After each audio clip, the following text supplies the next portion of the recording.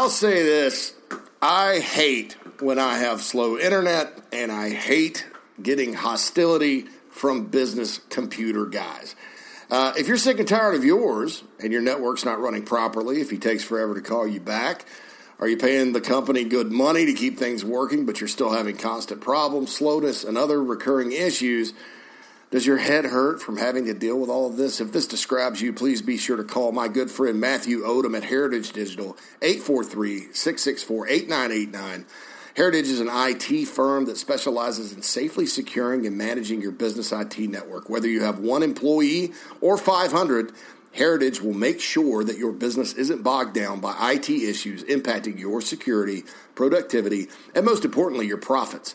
Heritage will perform a no-cost IT assessment and ask you all the right questions to make sure your network runs correctly all the time. It's for one low monthly fee. I know that when I've done this before, one low monthly fee is great. With clients from South Carolina to California, Heritage has you covered. So please call my friend Matthew Odom of Heritage today, 843-664-8989. That's 843-664-8989. or heritagedigital.com, and get rid of all the issues negatively impacting your business once and for all. This portion of the Inside the Gamecocks podcast is brought to you by Heritage Digital. Rock and roll.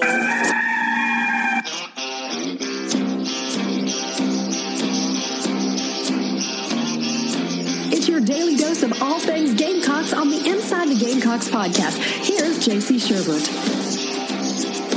Welcome in to the Inside the Gamecocks podcast. Happy Wednesday, August 18th. I'm J.C. Sherbert. Good to be with you today.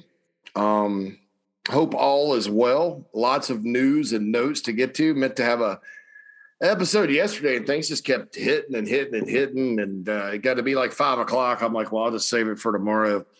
My big media day is on Wednesdays, Tuscaloosa Radio. You can catch me at 7:30 a.m. I'm sorry, 8:30 a.m. Eastern Time, Tide 100.9 every Wednesday. And then, of course, we got JB and Goldwater coming up 12:30 to 1:30. That's my big segment with those guys. And I encourage everybody to listen to JB and Goldwater. It's really good information and sports talk radio. You can stream it. You can podcast it. Whatever. I want to thank my man Will Gunner from 107.5 The Game. Yesterday had a short segment with him talking about Gamecocks. And so, yeah, big media day for me. Biggest story to come out of fall camp with the Gamecocks yesterday was the addition of a quarterback to the roster, Zeb Norland, who is a guy that played at Iowa State. He's from Oconee County in Watkinsville, Georgia, which is right outside of Athens. Played at Iowa State, got beat out by Brock Purdy after he got hurt. Went to North Dakota State where he backed up Trey Lance, and then played in the spring for the Bison. Didn't go so well. He got benched, so decided to walk away from the game, and he got hired on as a graduate assistant at South Carolina. And they've activated it. He's putting the pads back on. Hill McGranahan from the Big Spur talked to his dad yesterday. You can read that if you're a member, a complete interview. And his dad said this, and his dad's a high school football coach. He said, look, not many people that hang it up get a chance to put it back on, and talking about the pads and the helmet and all that. And that's true. My dad used to tell me that when I played football because he played. And, a lot of people I know that played at any level still have dreams about playing. That football is something that never leaves you completely. It's a unique sport because, like if I'm a tennis player, I can play tennis up until I'm 70. If I'm a golfer, probably even further than that. I can always, if I'm a basketball player, I'm always going to play pickup basketball. Baseball, you can join church league softball. Football and hockey are probably the two sports where once it's over, it's over. And you only get a finite amount of time to play the game. We don't have very many games in the sport. It's a taxing gladiator sport. And so you don't, you get 15 if you're in the 16 if you're in the pros, guaranteed, 12 if you're in college, guaranteed every year. It's not a lot of games considering some of the numbers of games other sports play. and you add that up over time, there's a very finite amount of time. And you don't spend a lot of time when you practice actually playing 11 on 11 tackle football. And so I understood all that. That sort of resonated with me. And, getting a chance to come back and put the pads on and play the game is good. As far as Zeb as a player, he had a pretty impressive game against Oklahoma when he was at Iowa State and Shane Beamer was there. Obviously things didn't go well at North Dakota State last year. He got benched. I think he was 5 touchdowns, 6 picks. And, that's a pretty proud program out there. They went 7-3 and went the second round of the playoffs. But, when you look at South Carolina's quarterback situation with Doty out, they're down to 2 scholarship quarterbacks and a walk-on in Connor Jordan. And at the very least, you need somebody to kind of rep on 2 different fields during practice. And that's a positive thing. And you also have a guy that's, played in a football game in the last 7-8 months. Nobody else has. Jason Brown hasn't played in a football game since 2019. They didn't have a season at St. Francis last year.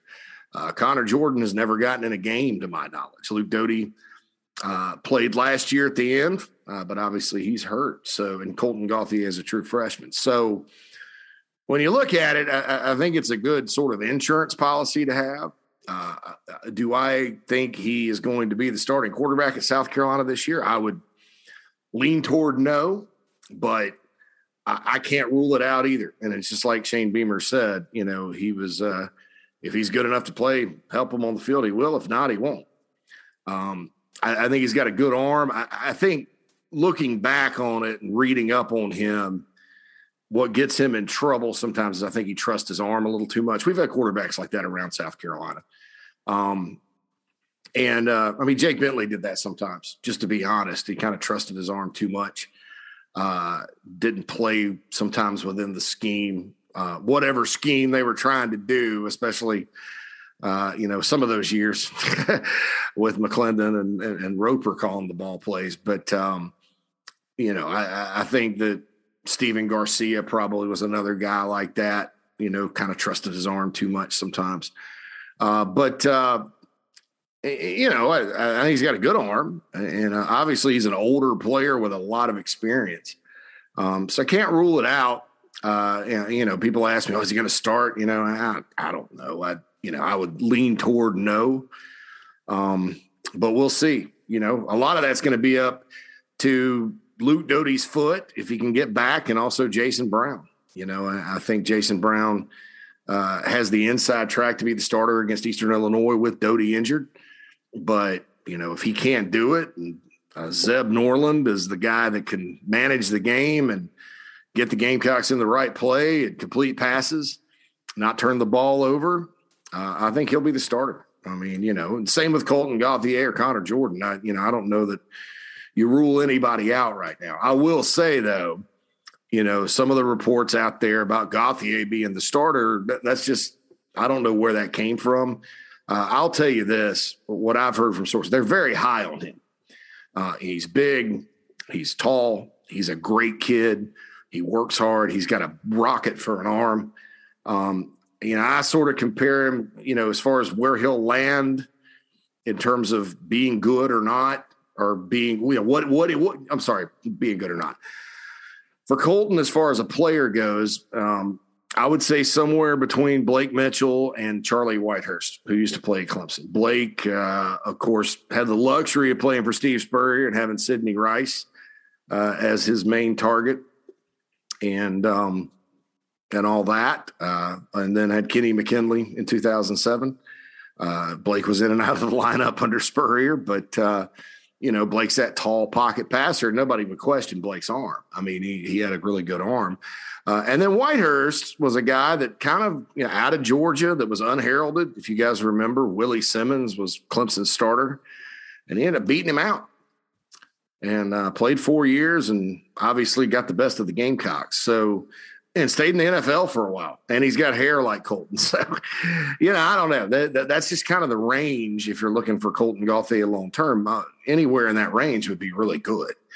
And so that's the deal there for Colton. But, the staff and my contacts on the staff, and 3 different people told me this, it was Jason Brown was the guy.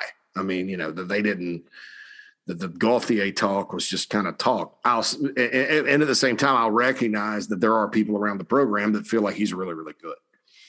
So that he's the future even.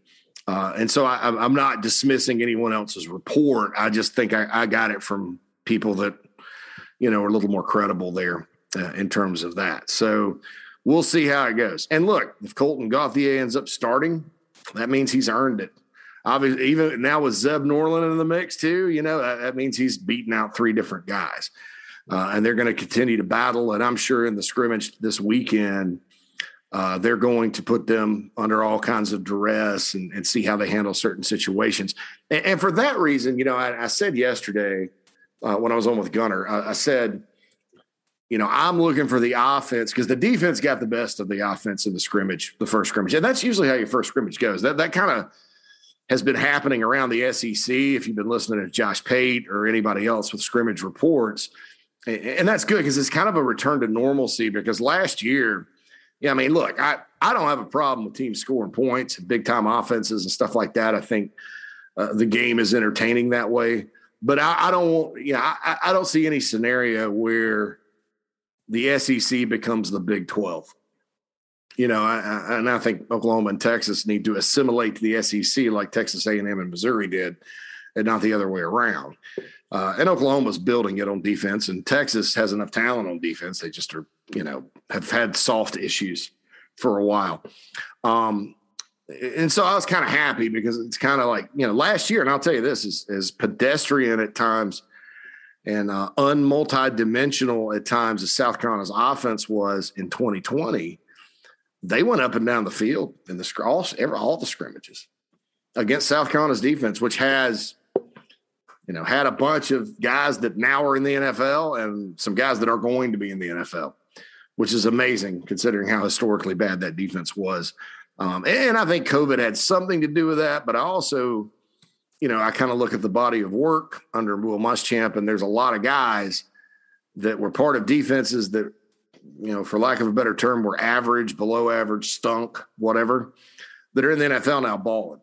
And you look at it, Izzy Mukwamu, is playing like a holy. I've never seen that guy play like that. The way he's playing for the Cowboys, So, and of course he's playing safety and they're lining up all over the place, but it's not just, hey, he wasn't a corner, he was a safety. I think it's a lot that, there's a lot more effort and toughness out of him now that he's with the Cowboys. And Rico Dowdle's RB3 for the Cowboys too. So for those of you that, never thought that Bobby Bentley could coach running backs, there's an example of a guy he evaluated, he took, and turned into an NFL guy. So there you go. Back to the scrimmage, though. I said with Gunner yesterday, I'm looking for the offense to respond. Well, with this situation, though, I think if I'm the coaching staff, I'm going to kind of backtrack on that a little bit. I'm putting them under, I'm trying to separate the wheat from the chaff. I'm putting Zeb Norland and Jason Brown and Colton Gauthier and Connor Jordan under all kinds of duress, not necessarily setting them up for success. And getting an evaluation that way. And so for that reason, it could be another defensive dominated scrimmage. South Carolina's defense is coming together. I know there's issues in the back seven, but, it's coming together, I think based on what I've heard. And the front has a chance to be really, really good. As we all know, I don't want to overhype them and say top 4 in the SEC or anything like that. But I think it's possible. You see a resurgent front and one of the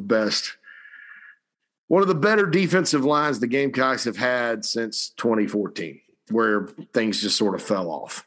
After Clowney left and Quarles left in 2013, the defensive line had coaching issues. I thought 2017, Lance Thompson, after coaching these guys for 2 years, got the best of them. You could tell kind of in the bowl game against Michigan, they were clicking, and then all of a sudden, all the veterans departed, and you're back to kind of square one.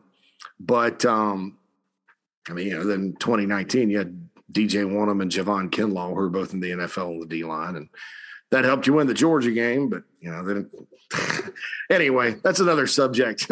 It's camp time. So what I'm saying is, I think that looking for more offensive production in the scrimmage. I don't know that that's probably a big key for me now that the quarterback situation is what it is. With another guy competing, with Jason Brown kind of having the inside track and not having played in two. I mean, you really need, I think, to test those guys. And I believe, based on what I've heard, that they will. So there you go. I want to make this comment, and I'm going to start with, a shout out. I'm going to make a couple of comments here. Start with a shout out to Tim Tebow. I know Tebow took a lot of crap from some people on social media for trying out with the Jaguars. He got cut yesterday, by the way. Urban Meyer cut him. Had to be tough, but let's face it, Tim Tebow was not performing at a high level at tight end. And I just, look, I know Tim Tebow. I covered him as a recruit. Always been a real guy. Some people out there, they wear their religion on their sleeve or whatever, but you hear all kinds of things about hypocrisy and, you can just sort of tell. Tim Tebow's real with all that. And I think it's a shame that some people in the media, the snarky people, that probably have different political views and religious views than he does, use, him attempting something, to criticize him based on that, because that's where it's coming from. I mean, you shouldn't criticize a guy for going and trying to play minor league baseball. Nobody criticized Michael Jordan when he was that. I'm not saying Tim Tebow's Michael Jordan, but Michael Jordan played for the Birmingham Barons. It was kind of like, Tebow was with the Mets for a while, and I don't blame. Yeah, as I said earlier about putting the pads back on and all that. You don't get so many chances to play this game. Why not take a shot? And so I just wanted to say that. I know that's not Gamecock related. It's more, SEC, NFL related. But I think it's a crying shame that people are taking shots at this guy, just because they don't agree with his worldview or life view or whatever. I think we have too much of that these days. I think there's a lot of jealous people out there that cover college football that are sad human beings, quite frankly, that are pushing an agenda. And you could see it during COVID, and you could see it all over the place. And that's just part of it again. And it's not overtly mean or cruel or critical. It's just snarky, and it's BS, in my opinion. And it's not funny. I mean, you're attacking the guy that, obviously has accomplished a lot and loves his life. So anyway, enough about Tebow. Transitioning to that, and another kind of media thing. I'm going to tell you guys this. I think a lot of the fan base has a little bit of PTSD, if you want to call it that. I don't like using that term because, there are people out there with like real PTSD that struggle with that on a daily basis. People close to me, quite frankly. So that's a serious deal.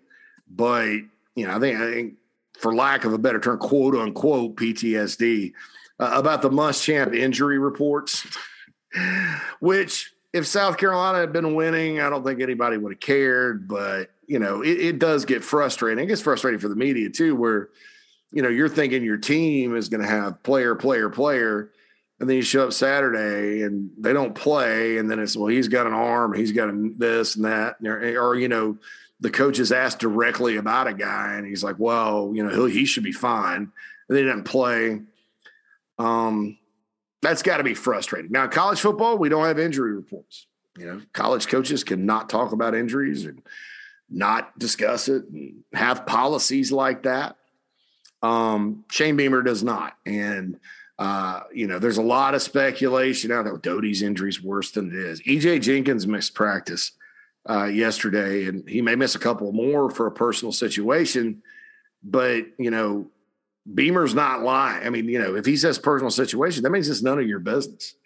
I mean, you're not entitled as a fan or a booster or whatever of the university, media member who covers University of South Carolina, internet wannabe guru on Twitter or whatever. You're not entitled to that information.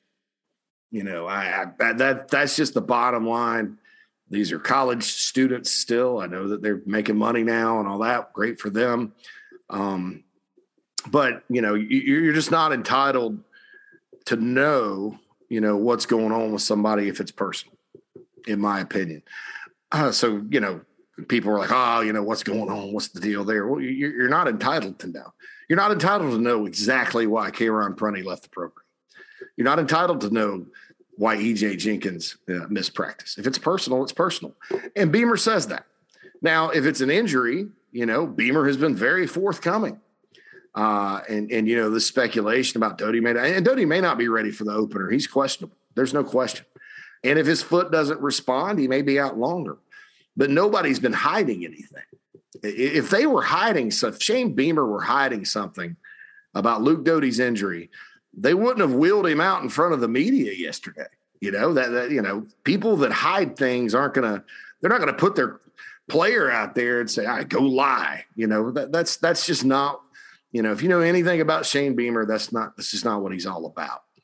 And so I just wanted to state that because, like I said, I think people are remembering Muschamp and freaking out a little bit. And, and I understand the frustration about that. College coaches are not required to disclose injuries. I mean, that they are in the NFL. It'll be interesting for me to see in the coming years, depending on who's running college football at the time, if legalizing sports gambling state to state, if it gets all 48 of the 50 states or whatever, if there starts to be some sort of like, hey, you guys mind, enacting an injury policy, and it's under the guise of competitiveness and fairness and all that, and they end up having some sort of system, questionable, probable, out, just for the folks that like to do the gambling. By the way, I think South Carolina should legalize sports gambling and should have yesterday. Our state needs money. It produces a lot of revenue. I think that, with all the stuff that, has evolved morally in society, it's not as big of a deal as maybe it once was. And you do have a lottery, which is gambling. So I don't really see the difference between gambling on sports and, not. But that's beside the point. That's again another show. So Shane Beamer is not a liar. I mean, he's not playing coy with anybody. He shoots you straight. And if there's something he's not disclosing about a personal issue with a player, that's just personal. That's just is what it is. You're not entitled to that information. And so I wanted to make sure people know that. I know that he used the word bull crap about the narrative Saturday when Doty was hurt. And I'll say this too about Shane. I've known him 15 years. There is a side to him that maybe does not come across like the affable, positive energy guy that he displays most of the time. And for a football coach, I think that's a good thing. You want a guy that hates losing, that is competitive as heck, and that's going to stand up and defend his program whenever it's needed, and there was some little bit of criticism about it and all that good stuff. But man, I thought it was spot on. I thought it was spot on. And I said this on Keith's podcast the other day, because Keith, was talking about, hey, you've got an inexperienced head coach, talking about Doty and how the inexperience at head coach probably, maybe contributed to Doty getting stepped on, which I didn't agree with at all. I thought, players get stepped on. It's a freak thing. And my point with all that was South Carolina, just got rid of a guy in Will Muschamp, and I'm not piling on Will. I think it's going to come out at some point, and you're going to see it on the field that, he did some good things. recruiting wise, all that good stuff. Got the facility built. Right now is not the time to discuss that because obviously everybody's raw about losing 19 of 27 games. But, you just took the guy, and, many of us were fans of the hire. We, from Ray Tanner to Keith Alsop to myself. I mean, not going to back down from that. We were wrong. Bottom fell out. But, you just had a guy that walked in the door with 4 years of SEC head coaching experience, with multiple years as a coordinator under some of the best coaches in college football. Are you telling me that experience means all that much, when it comes to avoiding injuries? And if so, how in the hell did they have so many injuries under Mr. Experience? I think experience, guys, is very overrated. If you look at college football today, and maybe it wasn't at one point, but, I look through it. Who are the better coaches? Lincoln Riley, Ryan Day, Dabo Swinney, Nick Saban's. Yeah. Nick Saban's still there. But who are the top guys? Guys that they aren't 10-year, 15-year coaching veterans. And I understand that at times, certain people have a certain philosophy about it. And it's hard for them to change. But, those of you out there that think Shane Beamer not having experience led to that, I mean, that's dumb. That's dumb, especially if you followed the program under Muschamp. So where was, last year, Mike Bobo is on the staff, 15 years in the SEC, lots of experience on that. Tracy Rocker, lots of experience on that staff, coaching in this league. Why'd they have a rash of injuries and opt-outs and everything else? Why'd they go 2-8 if that mattered so much? I just don't think it does. Now, is Shane Beamer going to be perfect? No. Will he make some mistakes as a head coach? Absolutely. Many, many, many, many head coaches do. Just like any job, you evolve and grow into it. I'm not saying that Shane is above criticism. I'm just saying about that was a freak accident. It happens. It happens. That's just the bottom line. So I wanted to address that as well. Beamer's not lying about injuries. Beamer not ever being a head coach has nothing to do with Luke Doty's injury, any other injury. They've actually, I think, and I've got a mailbag question about injuries here in a little bit. I think they've actually been all right, in terms of injuries in the preseason. He doesn't run. I'll say this: he does not run practices like Steve Spurrier, where he's overly cautious about being physical. But he doesn't. It's not as physical and taxing as maybe Muschamp's. There's kind of an in between thing. And I think Shane realizes that you have to be physical. He wants it to be a physical team, but they also have to stay fresh. And good Lord, when I was in Columbia last week, I think I almost passed out walking to the car from the practice field. It's been that humid and muggy down there.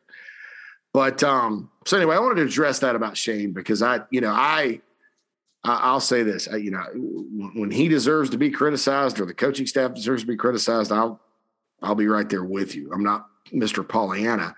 I just believe in fairness. And, to try to hang Luke Doty's foot injury on the fact he's inexperienced, well, hell, like I said, what good did all that experience do when South Carolina was completely depleted as a roster under Will Muschamp? Where was that experience? So, yeah. So there's that. Got some good news in the defensive backfield. Some guys, and this is a player that, look, and I'll say this again. It's not positive that Karan Prunty is leaving or left. That's a guy they were counting on. Certainly his performance as a freshman at Kansas speaks for itself. You can't just say, oh, next man up and you'll be fine, initially. Because the secondary has a lot of guys that haven't played in a while. They have a lot of guys that are talented but unproven. That kind of thing. Cameron Smith is probably Cameron Smith, R.J. Roderick are sort of the elder statesman in terms of taking snaps, Jalen Foster as well. But it's a very green group. And so Prunty was a veteran guy, and you're like, wow, that stinks. But Marcellus Dial, who I've mentioned several times, Spartanburg County product, first guy from Woodruff I can remember at Carolina from over the years. Thanks, Red. Red likes the Woodruff Wolverines, don't you, buddy? Wolverines, Woodruff. School burnt down in the 80s, and REO Speedwagon played a concert in Woodruff to rebuild it. I wonder who remembers that. If you remember that, send an email to insidethegamecocks@gmail.com and let me know. But, Derek Jones was a player there. He's a coach now, assistant somewhere. Ended up going to Ole Miss. And then, of course, Tony Rice went to Notre Dame. South Carolina hasn't really gotten – Woodruff hadn't put out a lot of guys, but if you're talking about small schools in Spartanburg County, Chapman actually has been a little better. Of course, you got, Debo Samuel, obviously, Toby Cates from Chapman, but now we're from Woodruff. So Bobby Bentley found this guy because he scoured Spartanburg County, his home county, for the Gamecocks. They put him at JUCO. Didn't play a whole lot for Georgia Military's first year, and then COVID wipes out the season, and then he enrolls. I thought he was good in the spring game. He was one of my standouts. But like I said, when they got Prunty, I said, what this does is it keeps you from having to throw Marcellus Dial out there, having not played in so long. Marcellus Dial is basically a freshman that you could compare it to a guy that redshirted as a freshman that played in 4 or less games because, I think he got 7 games in at GMC. So he's very, very green as far as experience goes, but he's a good player. And Beamer did say the other day, he's been one of maybe the best player on defense the whole camp. And so, you start asking around and they're like, yeah, he's done well. And he's been doing really well since summer workouts. He was one of the standouts. John Whittle reported it in a VIP room on the Big Spur over the summer that Dial was a player some players were talking about. And I think he's got the moxie and the athleticism and the ability. He just doesn't have any experience. So there's good news and bad news there. The good news is he's played really, really well this preseason. The bad news is there's no experience. So you sort of got to look at it like, well, good thing Eastern Illinois. And I'm going to continue to say this on the opener. Nothing against Eastern Illinois at all. They're a very young FCS team that's in a building process right now. And they're going to be decided underdogs against South Carolina. And I think that's good because you can throw people out there and get them used to game situations and not risk, getting boat raced like you probably would if you were playing, anybody, look, if Coastal Carolina were coming in here, I'll never sit there and say South Carolina will not beat Coastal Carolina in football, but that would be very scary. You got 19 starters coming back for the Chanticleers off a team that doesn't believe it should ever lose against the big bad in-state SEC program. Yeah, that would be, butts would be getting tight. Okay. Anybody from Coastal Carolina on up. But, Eastern Illinois, it's kind of, it's one of those FCS teams that, like I said, very young, very undersized. So that's good news. It's good news that, Marcellus Dial will get his chance to debut there. And so will another guy that transferred in. This guy is from Assumption College. And my good friend Mike Uva, who we got to get on the podcast sometime. I don't have many guests, but I'll get Mike on at some point. Mike played at Assumption College too, where Platel played.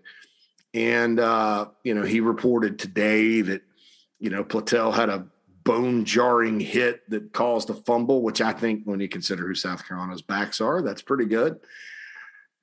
Assuming it was a back, he's been playing nickel, which I think is a great position for him. When you watch Platel on film, very physical, very disciplined player, big defensive back. Sometimes in coverage, though, at that level, even, he's not turn your hips, swivel your hips guy. But I think nickel and, he can get some spots at corner. And maybe I'm wrong about that. I'm just going by what I saw on film, kind of the turning and running, recovery speed, that kind of thing wasn't something that blew me away. But maybe I'm wrong. I mean, but, so there's a guy too that got here over the summer that, people kind of wondered, Assumption College, what the heck, D2 guy or FCS guy, I think D2, from Everett, Massachusetts. I don't remember South Carolina ever having a player from Massachusetts, but, making some things happen. And I think that's good. And Platel, hopefully he gets a lot of snaps first week of the season, because I think if he is that physical, if he's that fearless, you can help. Look at the tackling around here the last few years, especially in the secondary, man.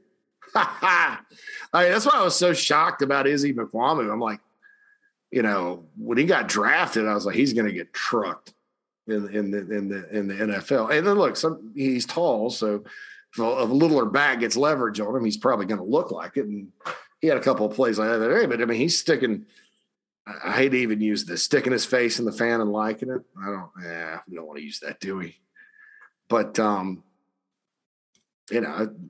that was non-existent at South Carolina.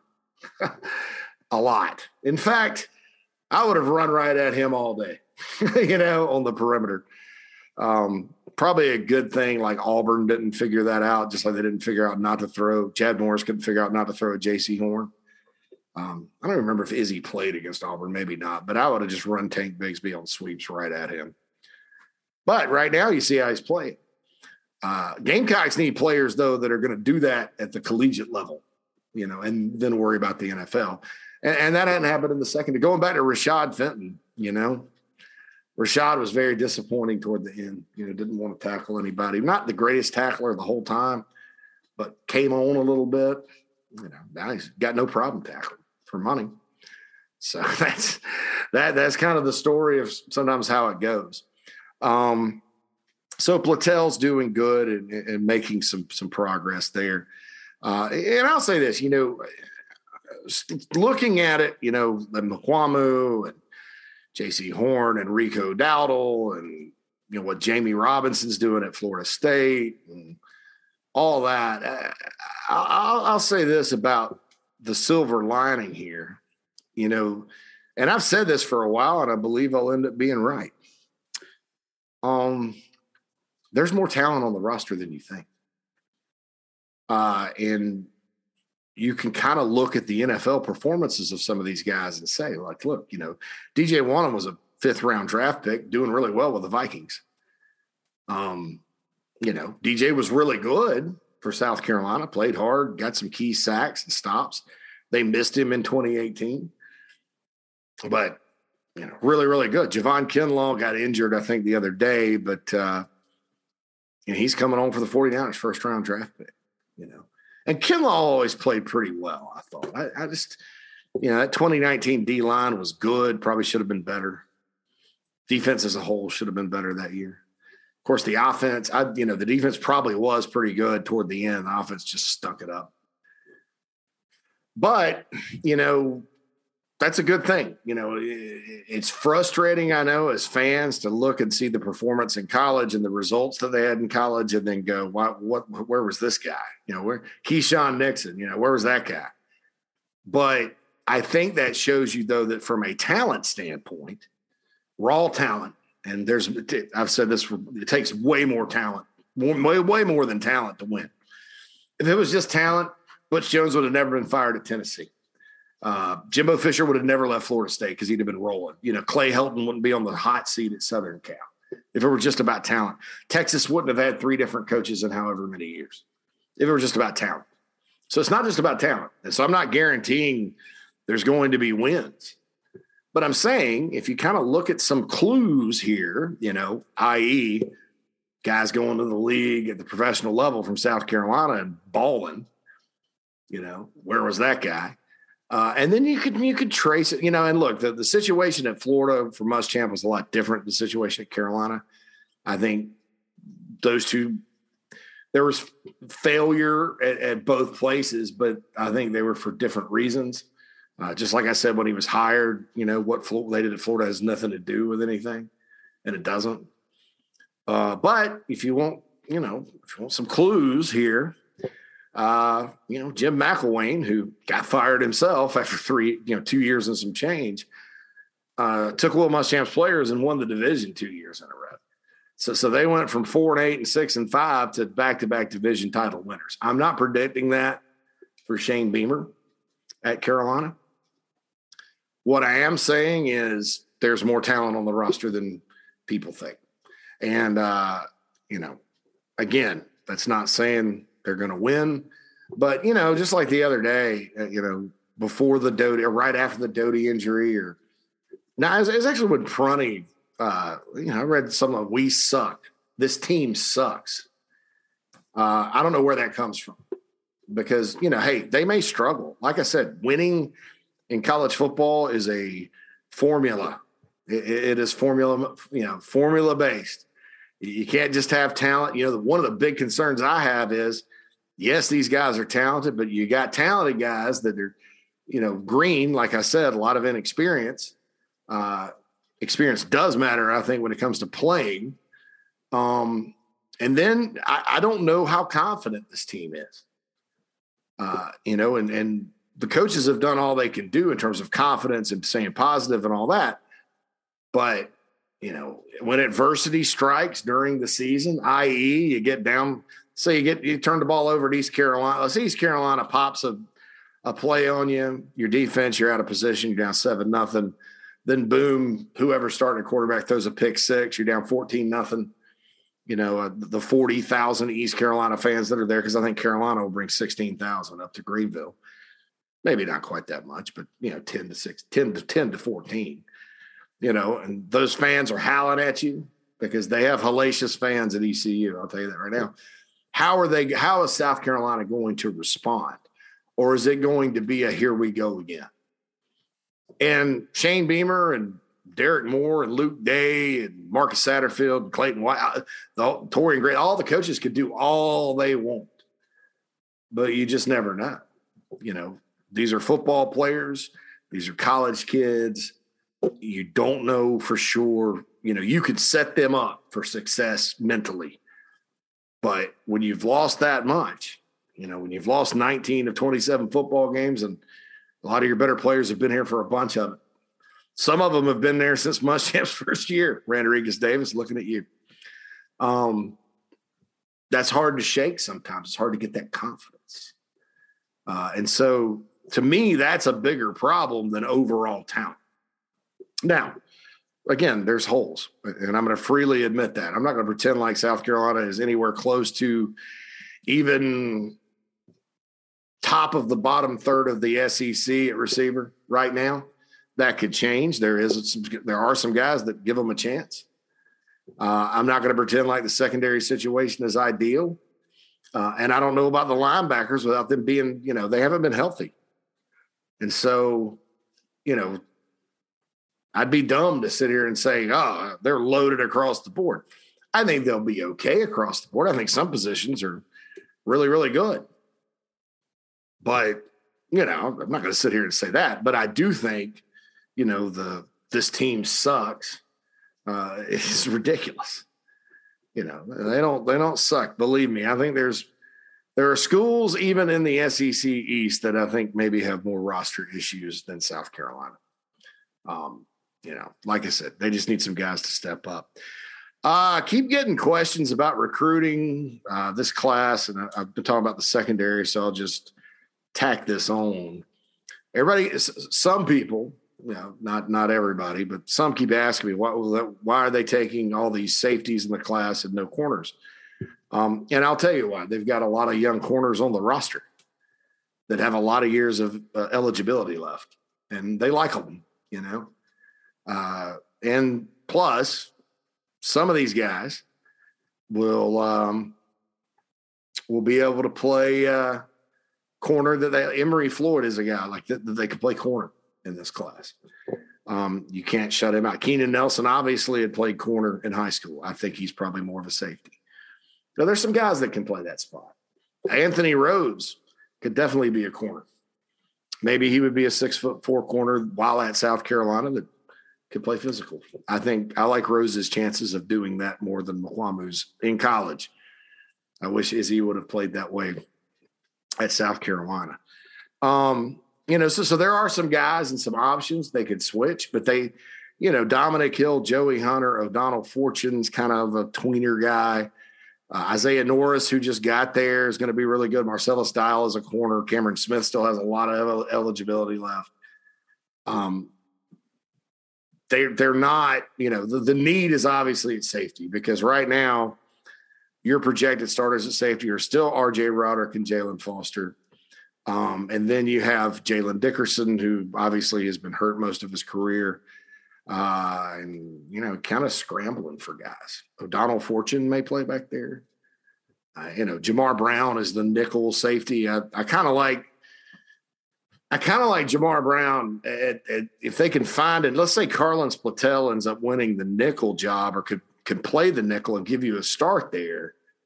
Moving Brown back to the other safety ahead of Foster. Back there with Roderick. I don't know, because then it's Brown and Roderick are kind of similar guys. You need sort of a free safety. Jalen Foster, by the way, has had a good camp. And he's a guy that's right there. Nobody wants to hear this because you're basically describing JT eBay. And look, I feel bad for JT, what happened to the Panthers camp, and I'm not trying to pile on him. There's another guy that was in camp, less than ideal at South Carolina. But, you heard this about JT eBay, and that's why he played. Foster's in the right spot at the right time, knows his assignments. Burns High guy, walked on after transfer from Gardner-Webb, Spartanburg County guy. But the new staff likes him. And he hasn't relinquished his starting job yet. We'll see if anything changes moving forward. But let's say, Platel gets the job. You could move Brown back. You could start, if it were me, and depending on how well R.J. Roderick can play in football games, because I know he's really good in practice. If it were me, I think, and I'm sure you guys probably feel the same way. Jamar Brown and Jalen Dickerson, if Dickerson were full go, and knock on wood, he has not been injured yet. And Brown had a stinger or something the other day, but he's going to be fine. Those may be the guys if you can find a nickel in the 4-2-5. Whether that's Platel, David Spalding, who's had a pretty good run of it, O'Donnell Fortune, Joey Hunter, whoever. That may make me feel a little better, and I'm a Burns guy. I'm pulling for Jalen Foster, but you look at it sort of when you compare it to last season down the stretch, and it gets a little scary. So anyway, there's all that. Wanted to go through had a piece on the Big Spur. If you're not a VIP member, you can still read this. It's the projected starters on offense. And so I'm going to go through that good stuff. Maybe a JC and Morgan podcast later, by the way. Okay, so quarterback, we'll start with it. First game, and this was before the Zeb Norland news. So I probably wouldn't have thrown him in there, even if I'd have known. But Jason Brown or Luke Doty, if Luke makes it back, I think he'll start against Eastern Illinois. Running back, I've got Marshawn Lloyd or Kevin Harris or Zaquandre White. Kevin Harris is still nursing a back injury. White has had one of the best off seasons of anybody. Keep in mind, Zaquandre White was the number one JUCO running back coming out of college. He got here a little late last year, couldn't hold on to the ball. I know somebody forced a fumble. I mean, Boogie Huntley kind of blew him up on a botched handoff the other day, and everybody's like, oh, ball control. Don't be dumb. Don't overreact off a practice clip and a certain drill. White, by all accounts, has been holding on to it better. I mean, he got 20-something carries in the spring game. You didn't see that. Took some shots. Lloyd, though, obviously is a stud, and all that. My opinion of this is Kevin Harris will be back, but he may not start that first game, sort of depending on how he grades out in practice assignment wise and all that. You got to be careful with him. You want him ready for, ECU and Georgia and, Kentucky and Vandy and Tennessee and all those schools. So you probably don't want to rush him back, especially with the back stuff. I mentioned this that last Tiger Woods, the back stuff's terrible. Receiver Dakereon Joyner. Much was made about Beamer talking about Joyner taking snaps at quarterback. I've been screaming from the mountaintops that's not a move back to quarterback. That is a wildcat package that, they've been working on since the spring that Marcus Satterfield, the offensive coordinator, publicly talked about. And you just want to kind of get him, experienced in practice, taking snaps and maybe running a few more than the wildcat package plays because, what emergency time. I mean, you have to prepare for all contingencies. More freakish. I mean, you guys remember the 2011 season when Marcus Lattimore got hurt and everybody else was hurt at running back. I think Kenny Miles maybe somebody was hurt.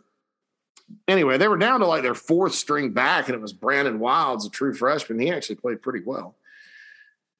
So, there's been times at certain positions where that's happened. I don't know if I've seen him come to the fifth string quarterback yet, but, look, we all lived through the 1999 season, didn't we?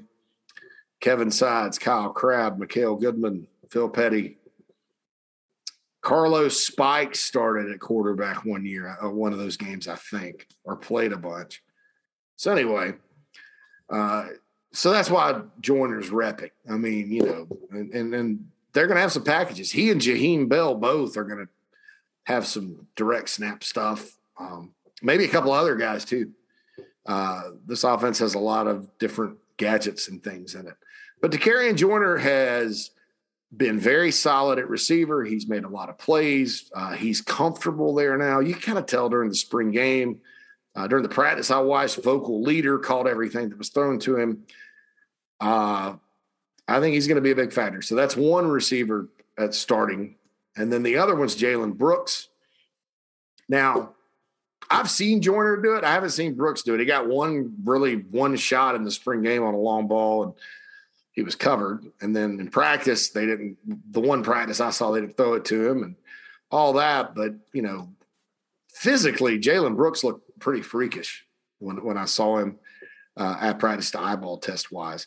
And I've said this from the start, he belongs athletically. I know the performance wasn't what was hoped for last season, and he kind of had to get comfortable. But, people are always going to remember LSU and Texas A&M and that drop against A&M. But, he responded down the stretch and played pretty well and looked like he belonged. So Jalen Brooks is the other star at receiver, in my opinion. Amarian Brown is still banged up a little bit. Xavier Legette is another guy to kind of look at there. But right now, I feel pretty comfortable saying Joyner, Brooks, Josh Vann, just like Beamer said in the presser the other day, top three receivers. And then after that, I think Xavier Legette or Trey Smith, Amarian Brown, maybe a little Rico Powers. If Brown doesn't get healthy, I mean, it may be hard for him to make an impact like we all thought. So, tight end, obviously the attached tight end, that's Nick Muse, third team All SEC. If he can play consistently good this year, he's another leader on the team. I think he can really help, and I think he can play on Sundays. Offensive line, and this has kind of been the same because Ja'Kai Moore has been a little bit banged up and hadn't really gotten a chance to push for that left tackle job. Of Justin Turnentine, 6'7", 342. Jalen Nichols at left guard. Turnentine's left tackle, 6'5", 327. That's a bunch of beef there. At center, Eric Douglas, Remington Award nominee last year. Probably had the best year of any offensive lineman consistently. Really a godsend, Eric Douglas's performance last year. Right tackle, Dylan Wonnum needs to return to form, just like he was 2018 as a true freshman All-American. I think he's capable. I think with a lot of the big guys last year, everybody in the country dealt with COVID, but you sort of looked around the country. A lot of the big guys really needed that off-season conditioning and things like that. And then Jovan Gwynn, who's one of the toughest players on the team, he's made 21 straight starts at right guard. Yeah, that offensive line has a shot, a shot. South Carolina's offense and defense will be multiple. And so there are certain guys that I listed as projected starters, but it just kind of depends on the formation. Tight end, wide receiver, E.J. Jenkins. Once he gets back, I have it on pretty good authority. He's going to be a big part of the offense this year. Needs to get back, though, because every rep is important for a guy that's, that he hadn't played in a couple of years. He's coming from St. Francis. And then tight end H-back Jaheim Bell. Jaheim, to me, if I had to circle one guy on offense that has a chance to just ball out and be a guy that everybody wants, everybody gets excited when they get the ball to him, it's Jaheim. And he's got a little bit of moxie about him too. And so I really like him, in a lot of ways. Handing him the ball, throwing him the ball, all that good stuff. Kevion Mullins too, and I'm glad Mullins is back healthy, and he's certainly fast, but Jaheim Bell really showed me something, not only in the spring game, but during his high school career in Valdosta, Georgia. Again, mentioning Bobby Bentley again, he flipped him from Florida. There's a reason Florida wanted him. There's a reason Oklahoma wanted him. And it's a shame that he was hurt and still recovering last year, but he's all systems go now. Very important part of the offense. So again, you can read that article for free on the Big Spur, projected starters offense, and go through there. I'm going to write about the defense soon, and we'll talk about that here on the podcast as well. So it's time for the iHelp Consulting mailbag. Didn't mention it at the beginning. Want to thank Heritage Digital for sponsoring that segment we just finished on the podcast. Please be sure to patronize those guys. Call Matt. They'll get your system running to perfection for a low fee every month, as we said at the top. But iHelp Consulting is another, business type of helping or something that can help your business. And what they're going to do is save you money across the board. They're going to, talk to you about credit card processing, internet, insurance, or anything else. iHelp Consulting is a Gamecock-owned and operated company whose only mission is to help business save money on expenses. And if they can't find your business the most savings without sacrificing quality, then you don't pay them anything. That's right. If iHelp can't help your business, it's of no cost to you. So call or text my good friend Daniel Owens at iHelp, 843-372-5713, or visit iHelpConsulting.com to schedule a free consultation. That number again, 843-372-5713. iHelp Consulting. How can I help you? That's Daniel Owens, Gamecock-owned and operated business. Obviously, we're always looking to increase and improve our bottom line as business owners. I know I am. Daniel can really help you. And if he can't, you don't have to pay him anything. So you can't, there's no downside with iHelp Consulting or Heritage Digital. And so I really appreciate those two. Please, please, please, if you have a business, take the time, tell them JC sent you and all that good stuff. All right. iHelp Consulting inbox or mailbag. You can reach the iHelp Consulting mailbag two ways. First of all, you can tweet to @the-Big-Spur-Pod. Please, please, please follow that.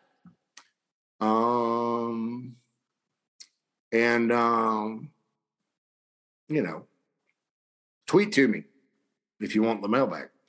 You can also email me, InsideTheGamecocks@gmail.com. We have several of them. HBT South Carolina Sports. That's the handle on Twitter. Not sure what this is. It's a South Carolina sports feed. Mr. Thornton. He just says, 4-way tie for first place, the Big Spur Pod, Gamecock Central, Sports Media, JB and Goldwater, and FP Pascal. I gave Pascal a shout out the other day. Didn't know he's writing articles for the enemy. I'm just kidding. They're not really the enemy.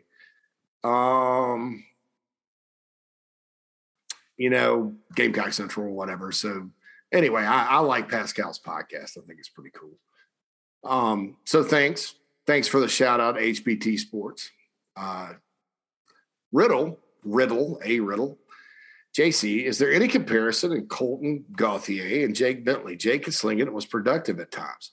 I know it's a different situation. Interested to see if Colton comes in, if he's capable of doing something similar to Jake. I'm not, I can't rule it out, just because you never know what's going to happen in the season. I know they really like Colton, but I don't anticipate him having a Jake Bentley type impact in the first year, just like Jake did. Jake was by far the best quarterback on the team. They had Brandon McElwain and Perry Orth, and I think Kurt Roper and those guys were just trying to kind of sneak by and, see what they could do. And then that situation just got, they were going nowhere with McElwain. And then Perry played better than Brandon, I thought, that year. But it always kind of seemed like the offense would stall and then the Gamecocks would get behind. But then they'd move it with Perry. Jake kind of solidified that thing. And then, of course, Rico Dowdle emerged. Brian Edwards got better as the season went on, that kind of thing. I'll too, I said Gauthier to me is somewhere between Blake Mitchell and Charlie Whitehurst. And I think those are the comparisons. Now there's a group of Jake Bentley haters out there that are going to say Blake Mitchell was a better quarterback than Jake. Probably because Blake beat Clemson. You beat the 2006 Clemson Tigers, and Jake had to face the 2016 and 2017 Clemson Tigers and 2018 Clemson Tigers, where he actually did really well. Different time period. Blake got to play with Steve Spurrier. Blake, probably had, he had Sidney and Kenny McKinley. Jake in 2018 probably had, a more complete receiving core. But I want you to imagine something. What if Steve Spurrier had been calling plays that whole year and dialing them up? I don't know. Of course, if Steve Spurrier were coaching, Michael Scarnecchia could have, won the job with the Missouri game that season because Scarnecchia played pretty well. But I don't foresee that kind of impact from Colton.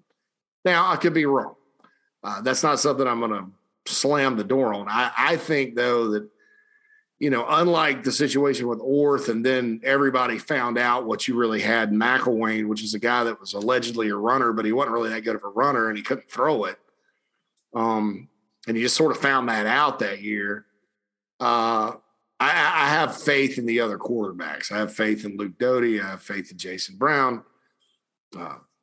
We'll see what Zeb Norland can do. Older guy. South Carolina's quarterback situation is probably a little better than it was that year.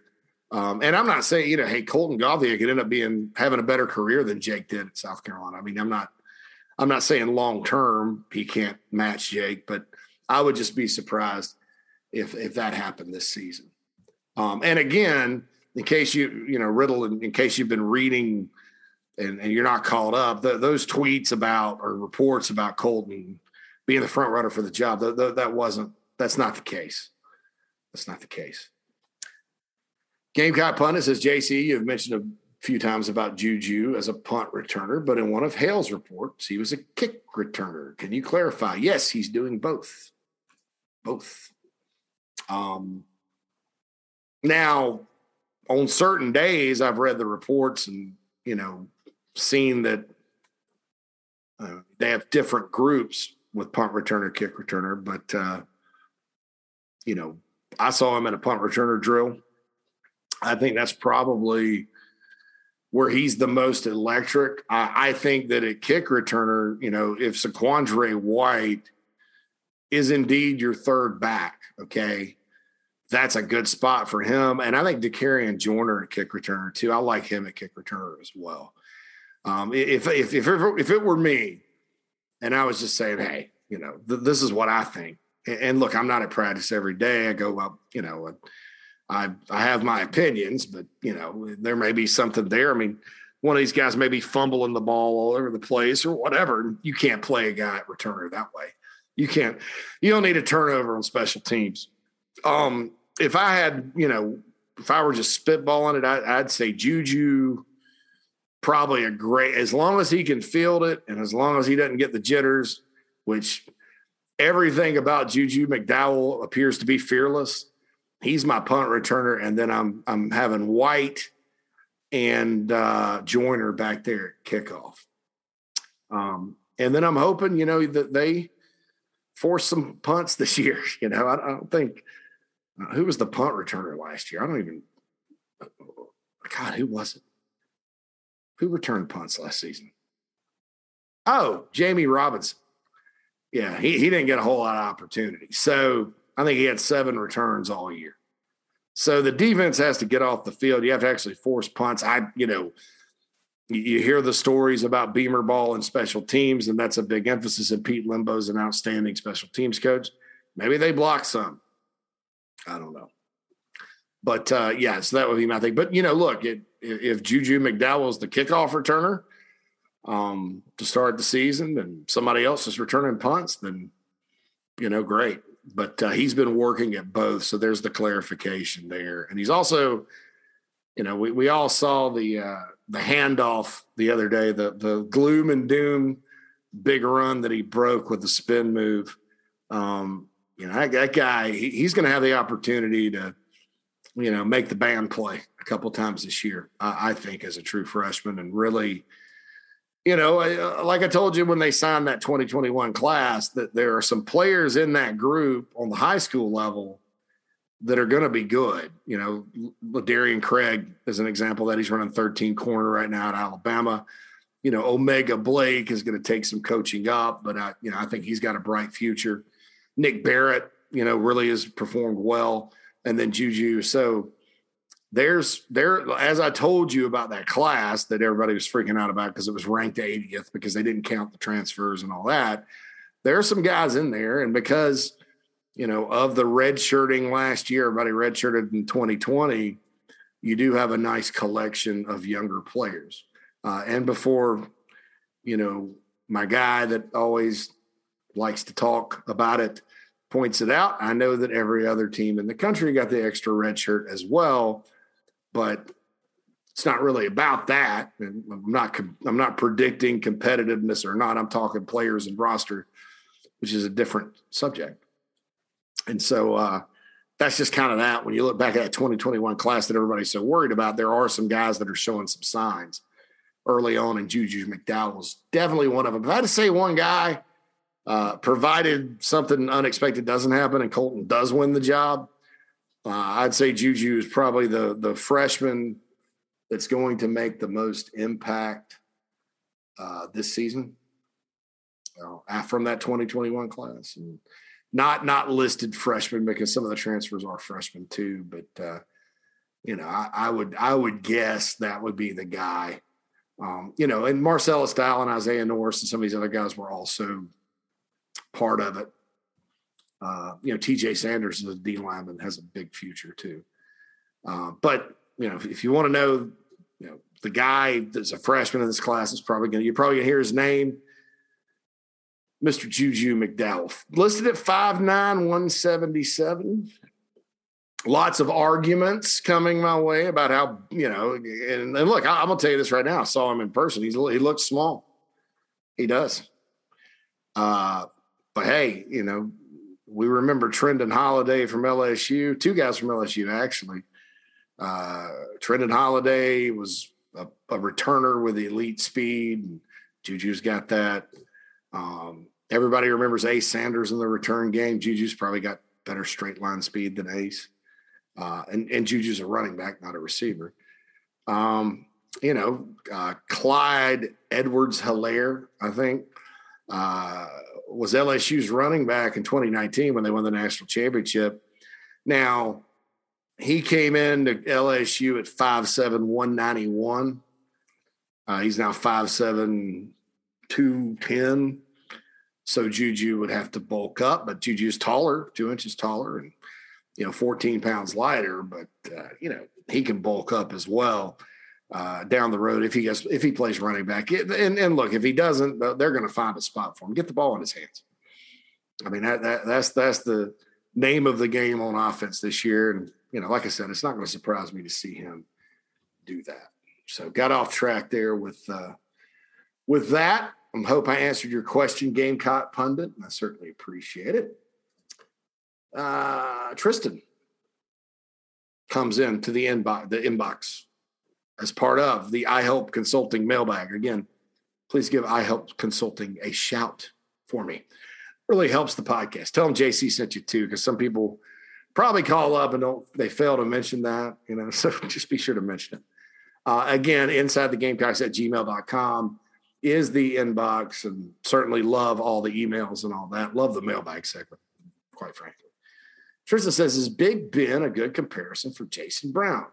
Just popped in my head when you started talking about it. Well, I don't know.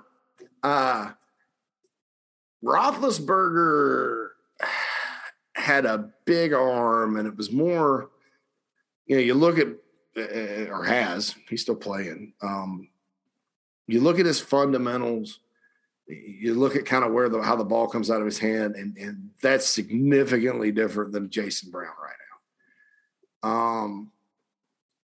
As far as size goes, Brown was 240 in the spring. He's down to 228 now. At 6'3". So you could physically maybe compare them. I don't know. I would not make that comparison. I don't like player comparisons anyway, but I would say probably that they're different types of players right now. I don't know.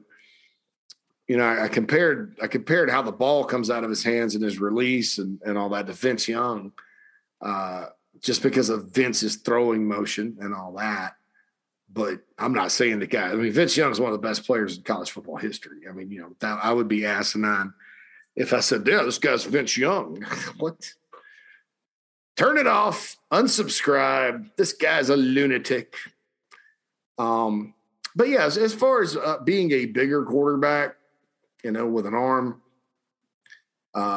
physically you could compare it to Big Ben. And I think the offense will, may look a little like some of the stuff that you see from the Steelers at times. They've got a lot of interesting elements to this offense. With Jason Brown in there, I think with Luke Doty in there, you're going to look a little different than you will with Brown or Zeb Norland or any of the guys. Tristan, don't be a stranger. Please continue to email. Hudson says, what's up, JC? Seems like a lot of lower leg injuries have already occurred this year. Cam Smith, Luke Doty, Rick Sanders, to name a few. All right, just for clarification, Smith is a foot that's been lingering since summer. Doty is a foot. Sandage is a leg. I know Luke's was more of a freak accident, but with others, is there any validity to the rumors about lower leg injuries being more common in Under Armour cleats? I have not studied that, Hudson. I would go look at Notre Dame's lower leg injuries and Texas Tech's lower leg injuries and Maryland's lower leg injuries and USF's lower leg injuries. Who else is an Under Armour school? Auburn's lower leg injuries, and see if it stacks up. I personally think that here's what I know. A long time ago, 10 plus years, South Carolina's been an Under Armour school for 14 years now. A lot of the players hated the cleats. And I don't blame them. And, Steve Spurrier almost was like, let's get somebody else to do the shoes. Spurrier, his first year, if you remember, they had Reebok shoes, and Russell Athletic was the apparel, because I don't know if Russell did cleats or not. But, and a lot of the kids still today, if you ask them if they like Nike or Under Armour cleats better, they're going to say we prefer Nike. And that's just a preference. And, someday the Gamecocks probably need to go to Nike. Just to be honest, I think Under Armour was a emerging brand 14 years ago. I think that now it's probably not. I think I have personally been extremely disappointed with the uniform deal, just because they can't get the colors right. They subtly change it every year and then put it up on a pedestal like they've done something. And then you look at some of their other programs that they outfit, not Auburn, because Auburn kind of does Auburn's more traditional with their uniforms, but then, your Texas Techs of the world and your, your programs like that. Notre Dame, did they buy out of the Notre Dame Under Armour deal or not? I know they bought out of UCLA. I'm going to Google that real quick because that's important. But I think, and I'm not even a uniform guy. I just, I've just been disappointed. It's kind of, kind of one of those things.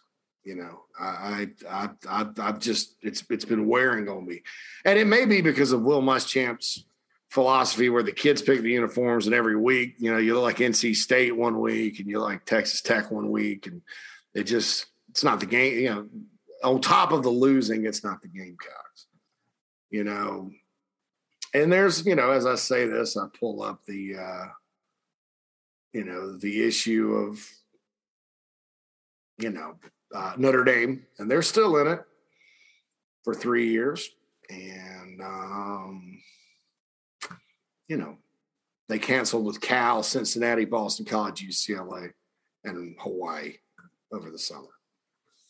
So, Notre Dame is still on there. But, look, I don't know who the heck is in charge of making the Under Armour uniforms at South Carolina, but there are very few good looks, that they have come up with. And then they keep, like I said, get it. And look, the garnet, I think a lot of people, you can ask 3 different people, what's the right shade of garnet? And you get 3 different answers. But I'm just not a fan. I think the Stormtrooper looks good. The big game garnet looks good. I think the all black at times has looked good.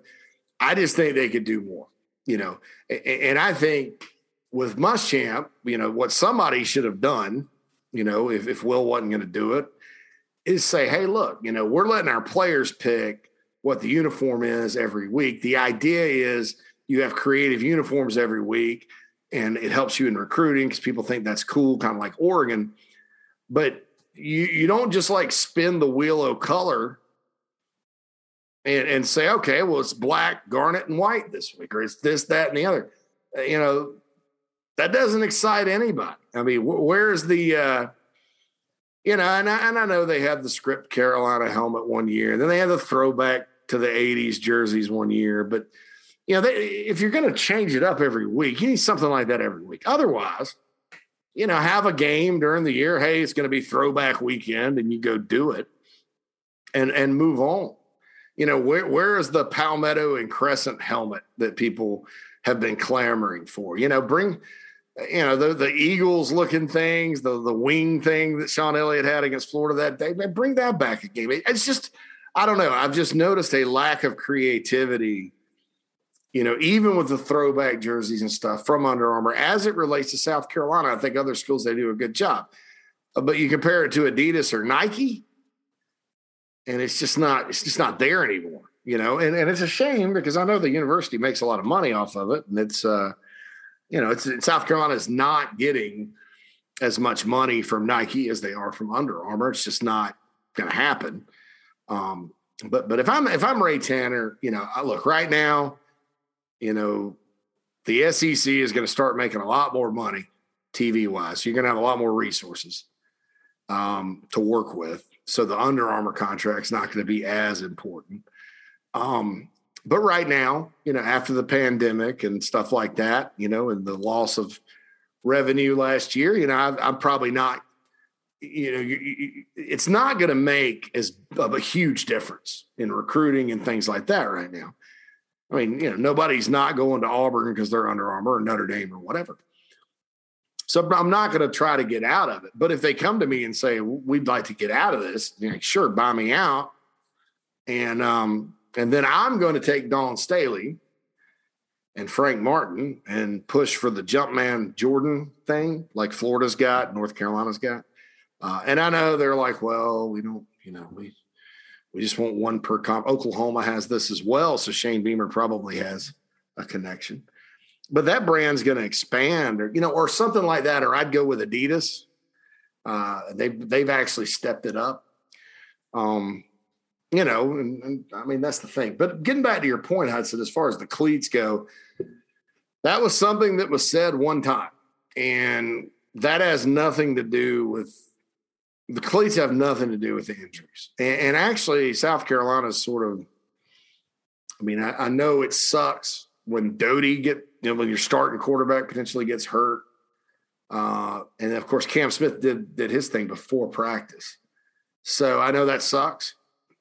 And things are magnified, but I can tell you that what you're hearing with the Under Armour stuff, unless Notre Dame and everybody else has the issue, what you're hearing is something that some player 14 years ago mentioned, and people keep talking about it. So, yeah, you said you heard a rumor from student equipment staff. Yeah, those guys need to quit talking to people, by the way. Some of them. Some of those equipment guys are not quite accurate with some of their information they've been spreading out to people. So anyway, he says, please don't see this as a uniform complaint. Everyone likes to harp on. No, not at all. I could care less what brand the uniforms are. Just want to see wins. Me too.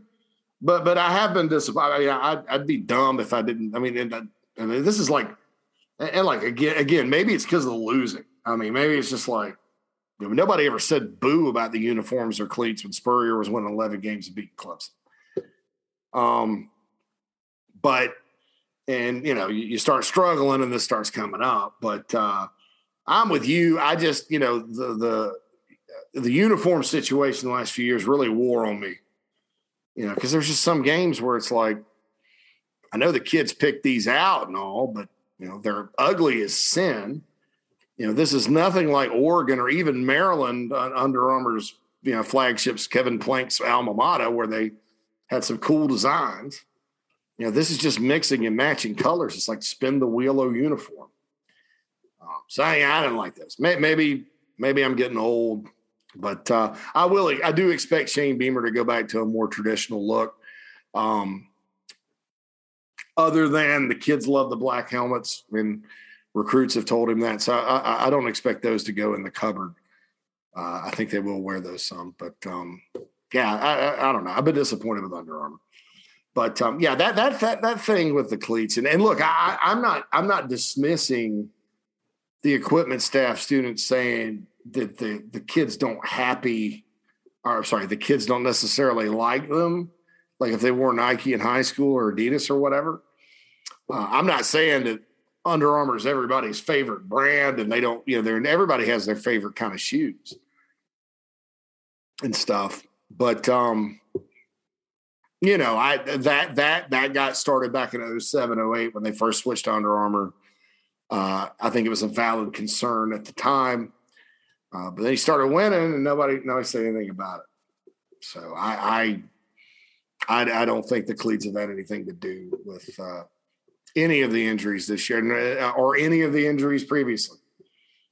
Because look, with all the injuries South Carolina's had the last 3 years, if that were the case, there is no way in HE double hockey sticks, Muschamp isn't, even if Tanner wouldn't change, Muschamp isn't going to the board of trustees and the school president and everybody else demanding a change. I mean, if the shoes are the problem, you're going to raise heck to fix it. And personally, I think if the shoes were the problem and one of the coaches went to Tanner and said, we need to fix this, they'd fix it. Because you never want that to be the reason you're losing players. So, but as far as uniforms go, like I said, I used to really like Under Armour. I thought, for a while there, everything was cool, but I've really jumped off the bandwagon the last couple of years just because I think there's some missed opportunity. My apologies for that, folks. Whoa. I don't know what I swallowed. All right, so I got to jump off. I got JB and Goldwater coming up. This is the Inside the Gamecocks podcast. This is JC Sherbert, and we will holla at you soon.